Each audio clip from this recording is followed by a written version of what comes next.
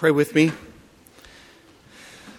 Indeed, Lord, that is our desire, for you to be glorified, for any attention to be taken from us and all attention to be riveted on you, O Lord, that your name might be praised and honored as your word now is preached. We know that you are the one who is active in the preaching of the word, both in the heart of the preacher and in the hearts of the hearer. And so do a work that when we're finished today, we would all say, that was only a work of our sovereign God. And we'll give you praise in Jesus' name. And all God's people said, amen. So a bit of an unplanned theme has developed over the past number of weeks in the preaching. We're sort of in between our normal pattern. Our normal pattern is just to go through a book of the Bible. I'll remind you, we've just finished the Thessalonian epistles. We've done both 1st and 2nd Thessalonians. And in a few weeks, we're going to be taking a look at the book of Joshua. This summer, we'll be going through the book of Joshua together this summer, and probably fall. We'll be going through the book of Joshua. But for now, as we plan for and prepare for that series, I'm just exploring some texts that have been on my mind and in my heart recently. And though I didn't necessarily plan it, most of those texts have been dealing largely with the idea of Christian steadfastness, Christian stability. You see, I have been increasingly concerned for you. I've been increasingly concerned for this body of believers, for you as an individual, that you not turn away from the faith. And this is a common theme throughout the Scriptures, throughout especially the New Testament. We are called to be steadfast in our faithfulness. In Acts 11:23, he says that he exhorted them all to remain faithful to the Lord with steadfast purpose. We are to be steadfast in the work of the Lord. 1 Corinthians 15, be steadfast, immovable, always abounding in the work of the Lord. We are called to be steadfast in the faith. Be watchful, Paul says in 1 Corinthians 16. Stand firm in the faith. We're even to be steadfast in our freedom in Christ. Galatians 5. Stand firm, therefore, in your freedom. Do not submit again to a yoke of slavery. Ephesians 6. We're to be steadfast against the devil and his attacks on us. Put on the whole armor of God, that you may be able to stand against the schemes of the devil. We're to be steadfast in the faith of the gospel. Philippians chapter 1, let your manner of life be worthy of the gospel of Christ, so that whether I come and see you or am absent, I may hear that you are standing firm in one spirit, with one mind, striving side by side for the faith of the gospel. It goes on. Colossians 2, we're to be steadfast in Christ. He said, I want to see your good order and your firmness of faith in Christ. To be steadfast in the Lord. 1 Thessalonians 3:8. Standing fast in the Lord. We're to stand fast against false teachers who are trying to entice unsteady souls, 2 Peter says.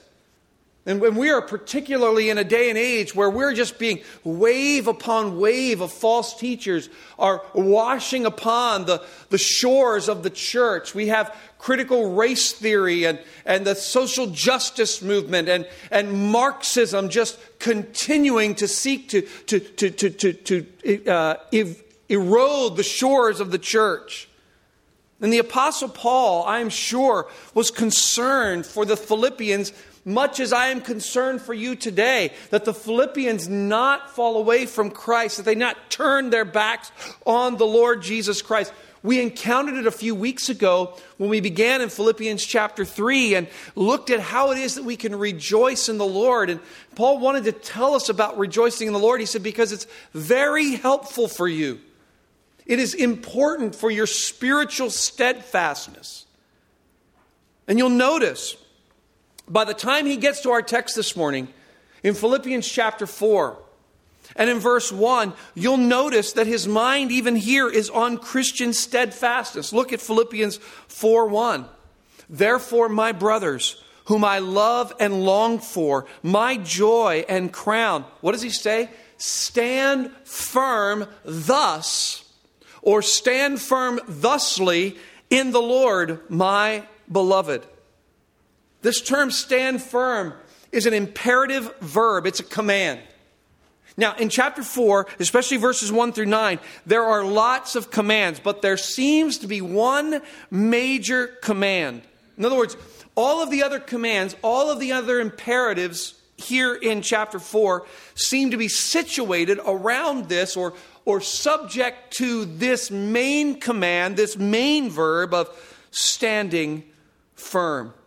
The word stand firm means to hold your position. It's got a military connotation. It means do not collapse. Do not turn back. Do not retreat. Do not yield to the temptation of sin. It means to persevere in the faith.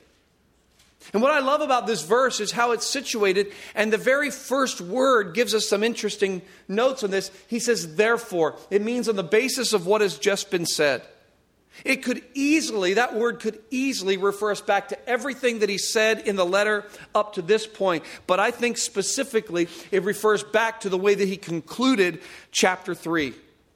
In other words, the imperative, the command to stand firm is rooted firmly in what he just said in chapter 3. What did he just say in chapter 3? Look at verse 20. Our citizenship is in heaven.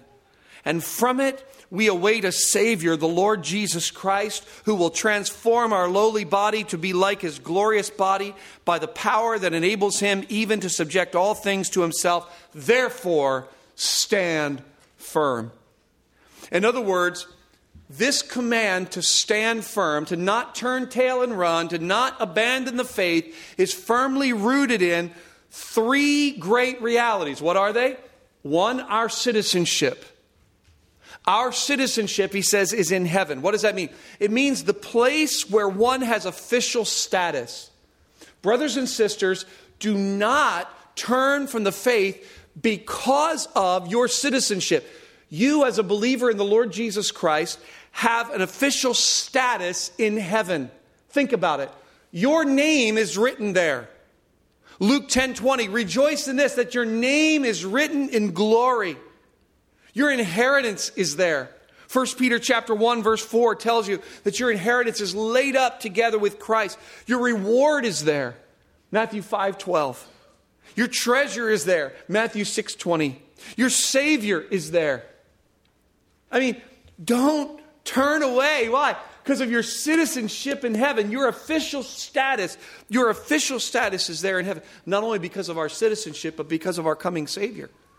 From it, we wait a Savior. Don't turn back because Jesus is coming. And I don't think it's going to be long.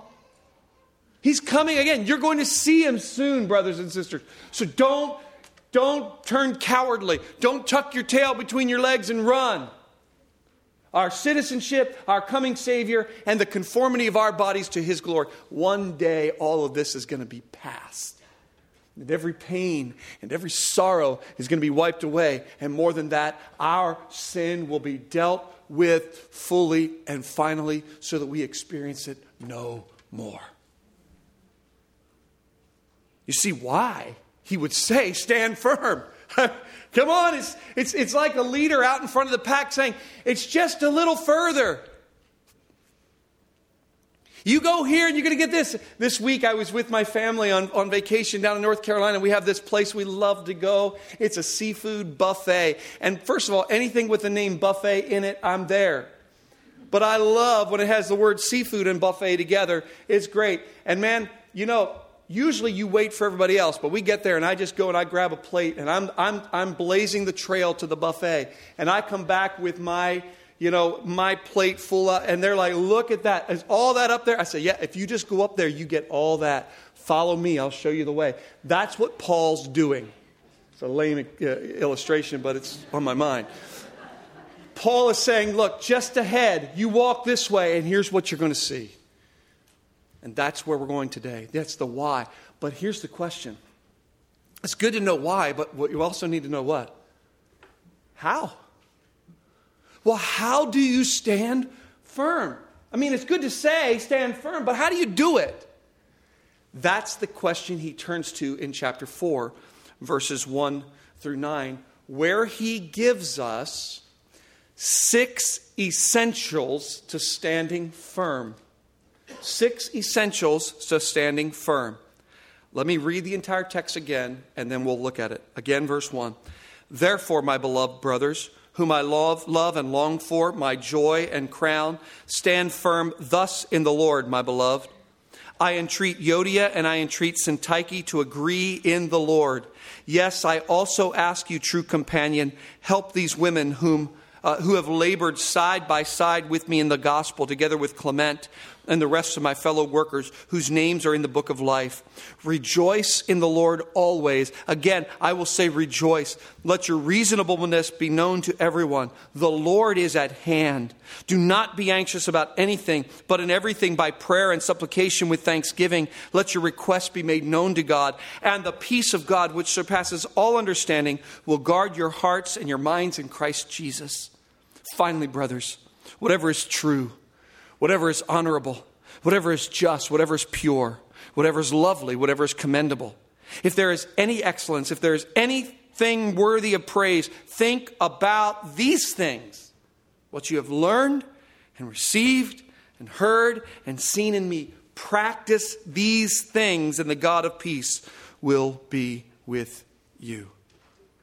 6 essentials to you and I standing firm in Christ, standing firm in the faith. What are they? The first one is this: unity in the church.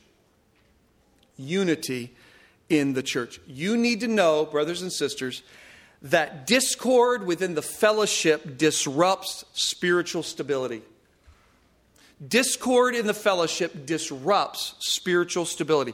I have often heard of spiritual shipwreck on the basis of church discord. There comes an issue in the church and there's some kind of split, there's some kind of fight, and what happens to people? Often, people get blown up. They spiritually get blown up in the midst of it. Maybe you've experienced that firsthand. He begins here in chapter 4, verse 2, with talking about these 2 women, Euodia and Syntyche. Now, when I talk about church unity, you need to understand, I am not talking about that we all learn to dress the same way, that we all learn to talk the same way, that we all have the same haircut and whatnot. Rather, what he's talking about here is a harmony of mind. When he says in verse 2, I entreat Euodia and I entreat Syntyche to agree in the Lord, it means to have the same mind. And this is a command that he has used very often in this letter. You know what was happening there in Philippi. 2 women were not getting along with each other. And guess what? It had an effect on the church as a whole. Now, I want you to notice something. These women had worked together with Paul for the gospel. Now, I don't mean that they were pastors or preachers, but that somehow they were key to the work of the gospel together with Paul. He says further that their names are in the book of life. We're not talking about some spiritual lightweights here. We're not talking about non-Christians. We're talking about those who are believers in the Lord Jesus Christ. Their names are written down. They've been involved in gospel ministry, but guess what? It is possible for Christians to have disagreements. Right? It's possible for genuine Christians who love the Lord and who work for the gospel to sometimes be at odds with one another. And that can really affect the stability and steadfastness of the church. He says they are to be of one mind in the Lord. Now, what is this about? Well, let me tell you. It's the same thing that he was talking about back in chapter 2. Look at chapter 2 for a moment. Chapter 2, verse 3.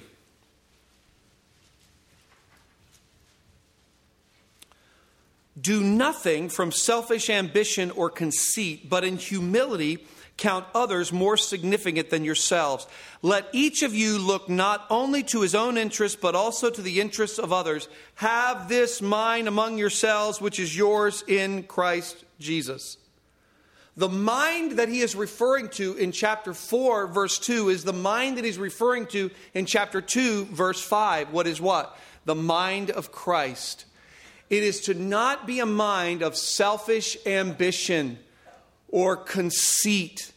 It is a mind that is to consider the interests of others. Now, you need to know that what was happening there in Philippi was not a doctrinal issue. The thing that was disrupting the unity of the church, the thing that was going on between Euodia and Syntyche was not a doctrinal issue. It was an issue of opinion. They just weren't getting along. We know that because if it were an issue of doctrine, you think the Apostle Paul would have just not said anything? Of course he would have said something and pointed it out. But he doesn't do that. There's an issue of opinion. And they just weren't getting along. That's what we're talking about here. Maybe there were some issues of complaining. Chapter 2, verse 14. Complaining issues. They were complaining about one another. And Euodia and Syntyche just weren't getting along. It was a major issue of preference, a major issue of opinion.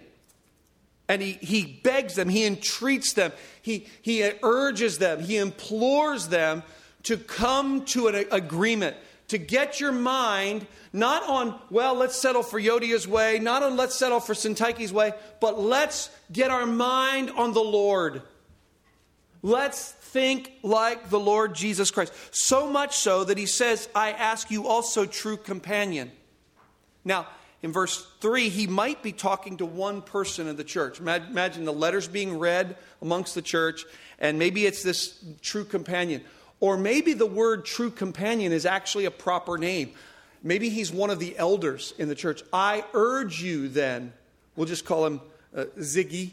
That's kind of what the name sounds like. I urge you then, Ziggy, help these women. Or maybe some think maybe he's just talking to the whole church. Hey, everybody in the church, help Euodia and Syntyche to come to an agreement together. To not be seeking selfish glory or conceited ambition, but rather looking to lay down their lives for a greater cause.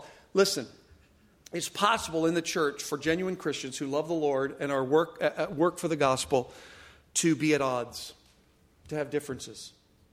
The worst thing you could possibly do would be to ignore it. That's what you try to do. I'm just going to act like it doesn't exist. You got to deal with them. Don't just drop out. Don't just drop off. That's the normal fleshly way to deal with things. That's the way normally fleshly of dealing with things in a fleshly manner. No, what do? You get together and you work through these things as you each seek the mind of Christ, and you guard against self-minded conceit, which exalts you and tears down another. And where you see it, you repent and you get others to help you. See, that's there. If we're going to be steadfast and not turn away from Christ, there has to be unity here in this church. Not mean we all dress the same way and we all do the same things, but that when it comes to issues of opinion, we seek to exalt the Lord Jesus Christ. If you want to be steadfast, let me just say it this way. If you want to be steadfast in the faith, then earnestly pursue loving the brothers and sisters within the local church. And there's a sense in which we all have to help each other in this way. We ought to be so engaged in the lives of the local church that we are helping one another in our unity and love for one another. We earnestly pursue love one for another. And if you want to know what that looks like, just read 1 Corinthians 13. Apply that here, and you know what will happen. We will be concrete, we will be cemented in our steadfastness for Christ. That's what happens in a united church. First essential element, unity in the church. Second essential element is rejoicing in the Lord. Verse 4. The subject of joy just keeps coming up in this epistle. And here again is this present imperative. He is calling for a continual, habitual practice of rejoicing in the Lord. I don't have a whole lot to say. Actually, I do have a whole lot to say, but I'm going to try not to say a whole lot about this other than to say, notice this joy, this celebration of contentment is not in circumstances, but in the Lord. So much that he says, I say it again, rejoice. How do you rejoice? You rejoice in the Lord. Get your joy, get the basis or the foundation for your contentment from the Lord. What does that mean? Let's just get really, really practical. Rejoice. Make the theme of your joy Jesus Christ. Philippians 3:3. For we are the circumcision who worship by the Spirit of God and glory in Christ Jesus. Make the person and work of Jesus the center of your joy. Rejoicing in the Lord means rejoicing in Jesus. Rejoicing in the Lord would mean rejoicing in His church. Do you see how Paul talks about the church in chapter 4, verse 1? He says, you're my joy and my crown. When he looks at others, he looks at them with just this sparkle, this twinkle in his eye. That's how you ought to think about the church. My son got engaged this week. Bought the ring. He's not here, so I'll tell you. He bought the ring, and he said, Dad, I got to ask her now. And something was wrong with that boy. His eyes were all glassed over. Something was different. Because she is just the joy and the crown of his life. You ought to look at the church the way that my son looks at Hannah. His church. You rejoice in the Lord by rejoicing in Jesus, by rejoicing in His church, by rejoicing in His salvation. Isaiah 61:10, I will greatly rejoice in the Lord. My soul shall exalt in my God. Why? For He has clothed me with the garments of salvation. He has covered me with the robe of righteousness. Just think about that. You robed in the righteousness of Christ. That's your joy. You rejoice in His provision. Deuteronomy 26:11, you shall rejoice in all the good that the Lord your God has given you. You rejoice in His service. I thank Jesus Christ who counted me worthy, putting me into the ministry. 1 Timothy 1:12. You rejoice in His goodness. 2 Chronicles 6:41, let your saints rejoice in your goodness. You rejoice in your hope of eternal glory. Romans 5:2, we rejoice in the hope of the glory of God. That's what it means to rejoice in the Lord. But I tell you, when I see that phrase, rejoice in the Lord, one thing comes to my mind. Rejoice in the Lord. When I see that word Lord, I don't think about some puny, pansy deity. I think about a God who is large and in charge. I think about a God who is in control. And that, my friends, is really central to Christian joy. There is nothing, nothing and no one that can frustrate the plan of God. Nothing and no one that can hinder the power of God. He is in control of everything. Even my suffering and my heartache, my hurts and my trials, my temptations. What Paul is calling for here is that these believers there in Philippi would rejoice in the Lord, who has so sovereignly ordained their salvation that He intervenes supernaturally to bring the message of the gospel all the way from across the Aegean Sea. When the Apostle Paul saw a vision of a man from Macedonia, rejoice in that Lord who shook the jailhouse that night and brought the jailer to faith in Jesus Christ, which is the greater miracle. Rejoice in Him, that He has everything in His control. And there are things that are happening in your life, I understand that you don't understand and I don't understand. But I can say that He's in control. Be content with that. That will make for stability. That will breed steadfastness. You might be going through the ringer right now, and there are things going on in your life that make absolutely no sense to you whatsoever, and it brought you furthermore great pain and agony. But I'm telling you, don't turn from Christ. Instead, rejoice that your name is written in glory.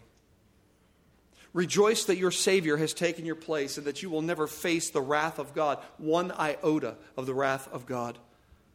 Rejoice in the privilege of being part of the family of God. Rejoice in the privilege of drinking in the rich blessings of His presence through the activity of the Holy Spirit among us. Rejoice, my dear friend. Be content in the fact that He is in control. He really is. If there's going to be steadfastness in your life and in our church, there really has to be rejoicing. We need to make a practice of getting our eyes off of ourselves and everyone else and getting them on Christ, who's seated on the throne. There has to be unity in the church. There has to be rejoicing in your life. Rejoicing in the Lord. Thirdly, the third element, essential element, is this. There must be gentleness in your life. Look at verse 5. This might be difficult. Let your reasonableness be known to everyone. The Lord is at hand. This is practical, really. It's difficult, but practical. The word reasonableness here, it could be called gentleness. It's referring to a gracious charity. It is a forbearance that endures mistreatment without retaliation. It is charity towards the faults of others. You know anybody who has faults? John MacArthur said spiritual stability requires, listen, learning to accept less than you think you might be due. That's this word. Let everyone know. Let your gentleness, let your reasonableness be made known to everyone. Means that everyone who is in contact with you ought to come to know or understand the gentleness of your heart. The fact that you willingly and joyfully accept less than what you think you deserve. Now, how does that contribute to my steadfastness? How does that contribute to my stability? Well, the person who accepts less than what they think they deserve isn't the kind of person who gets heated about things. He isn't the kind of person who gets all worked up and in a huff and then says something like, "That's it, I quit." Right? That's how this keeps you stable. You learn to accept more or less than you think you deserve. Why? But I could ask why, or I could also ask how. Because we all want to know, how do we get there? Well, look with the next part. The Lord is near. Now, that could be a reference to the rapture. The Lord is near, and brothers and sisters, He is bringing His reward with Him. So you and I can take being shortchanged here if I know that the Lord is coming, bringing His reward. If I'm going to be gentle, reasonable, graciously charitable and forbearing within the church, I've got to know that the Lord is near. He's coming. He's close. He's watching. Or it could be a reminder of the truth that we learned in Psalm 34:18. The Lord is near to the brokenhearted and saves the crushed in spirit. Those are the kind of people who are close to the Lord. Those are the kind of people who are close to the Lord. The Lord isn't close to those who go around harping about themselves.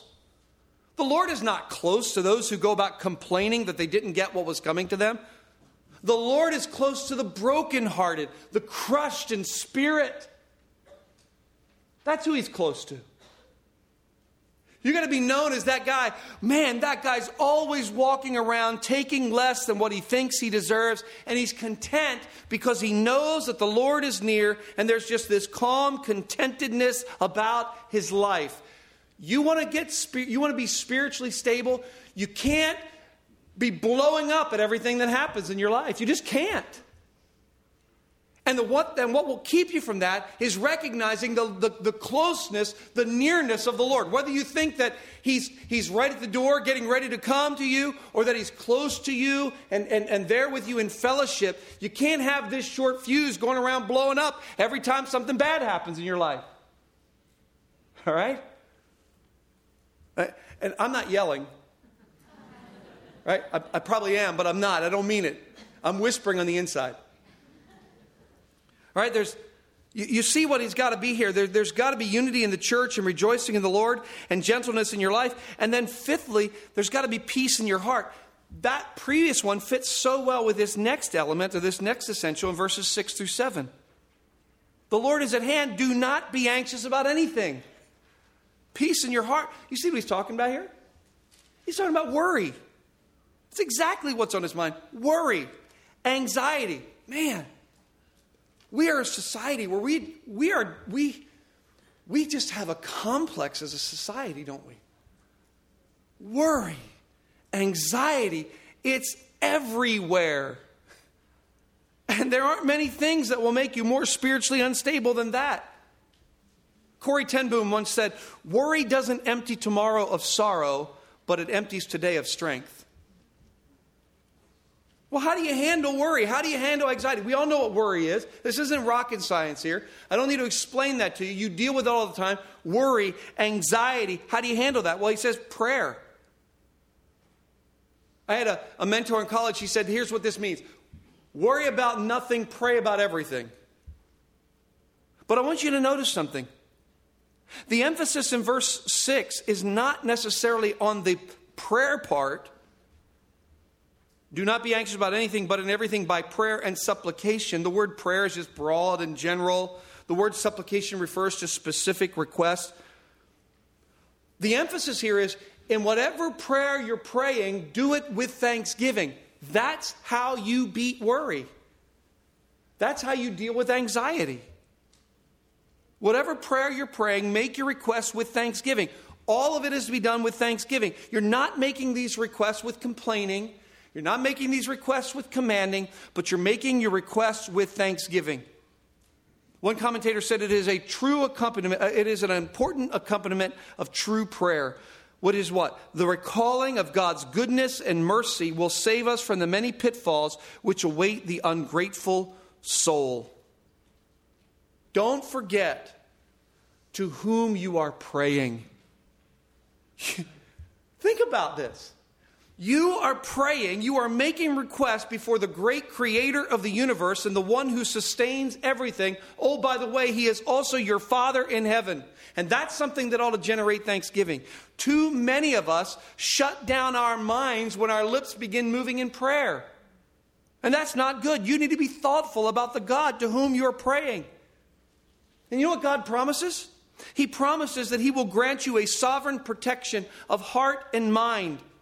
Now, probably not necessarily two different parts, but the idea here is the inner self, emotionally and mentally, your heart and mind. You can trust him with your emotions, and you can trust him with your mind. That's exactly what happens when it is what is attacked in anxiety. Emotionally and mentally. You become emotionally and mentally vulnerable in the midst of anxiety, in the midst of worry. So what things are troubling you today? What worries have you come here today? We've all come. We are much labored with many worries.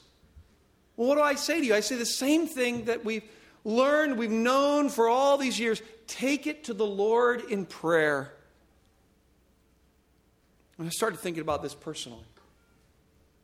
What's that sound like? To take it to the Lord in prayer. Maybe you've come concerned over financial strains.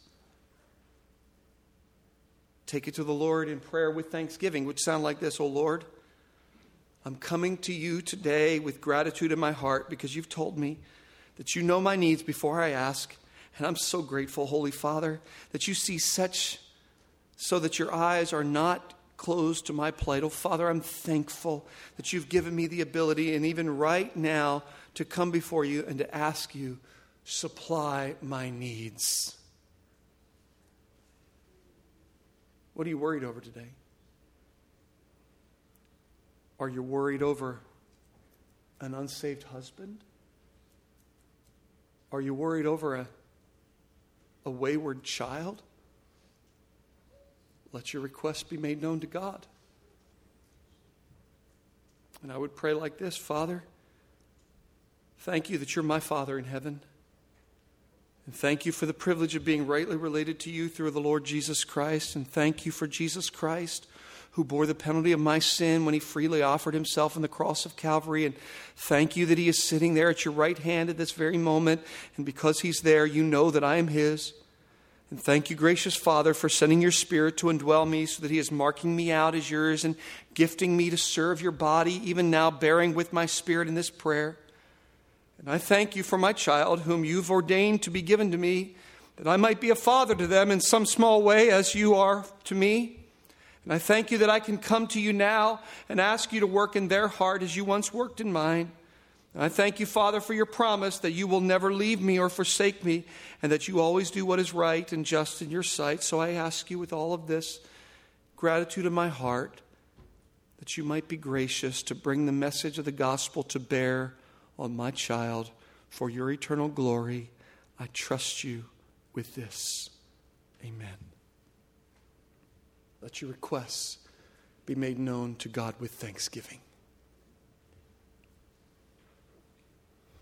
Fifth element or essential for stability is godliness in your thinking. For standing firm in these days, you really need to be godly in your thinking.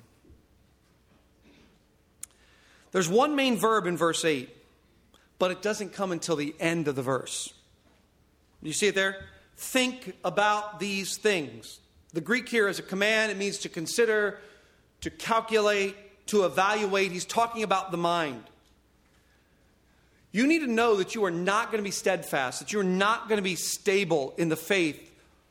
You're not going to be steadfast for Christ. You're not going to be steadfast against the devil and in spite of false teachers or in your spiritual freedom or for the gospel or steadfast in the Lord unless you learn to direct your thinking toward godly virtue.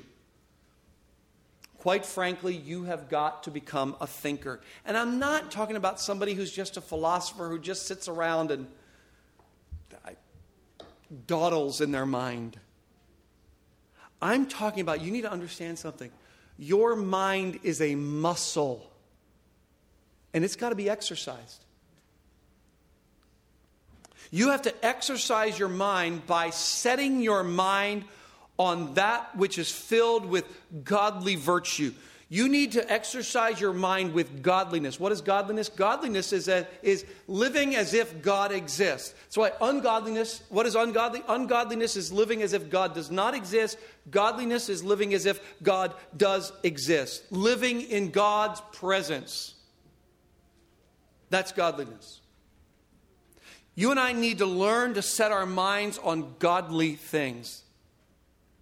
That's to have the existence and glory of God as central in your thinking. If you're a mechanic, then God is at the center of your mind when you're thinking about mechanical things. If you're a musician, God is at the center of your thinking on timing and notes and pitches. If you're an educator, God is at the center of your thinking on educational principles and policies. If you're a mathematician, God help you. If you're a mathematician, God is at the center of your thinking on equations. And if you're a computer programmer, God is at the center of your thinking on the intricacies of code. If you're a salesman, God is at the center of your sales pitch. If you're a homemaker, God is at the center of your thinking about how you tackle the day to care for your home.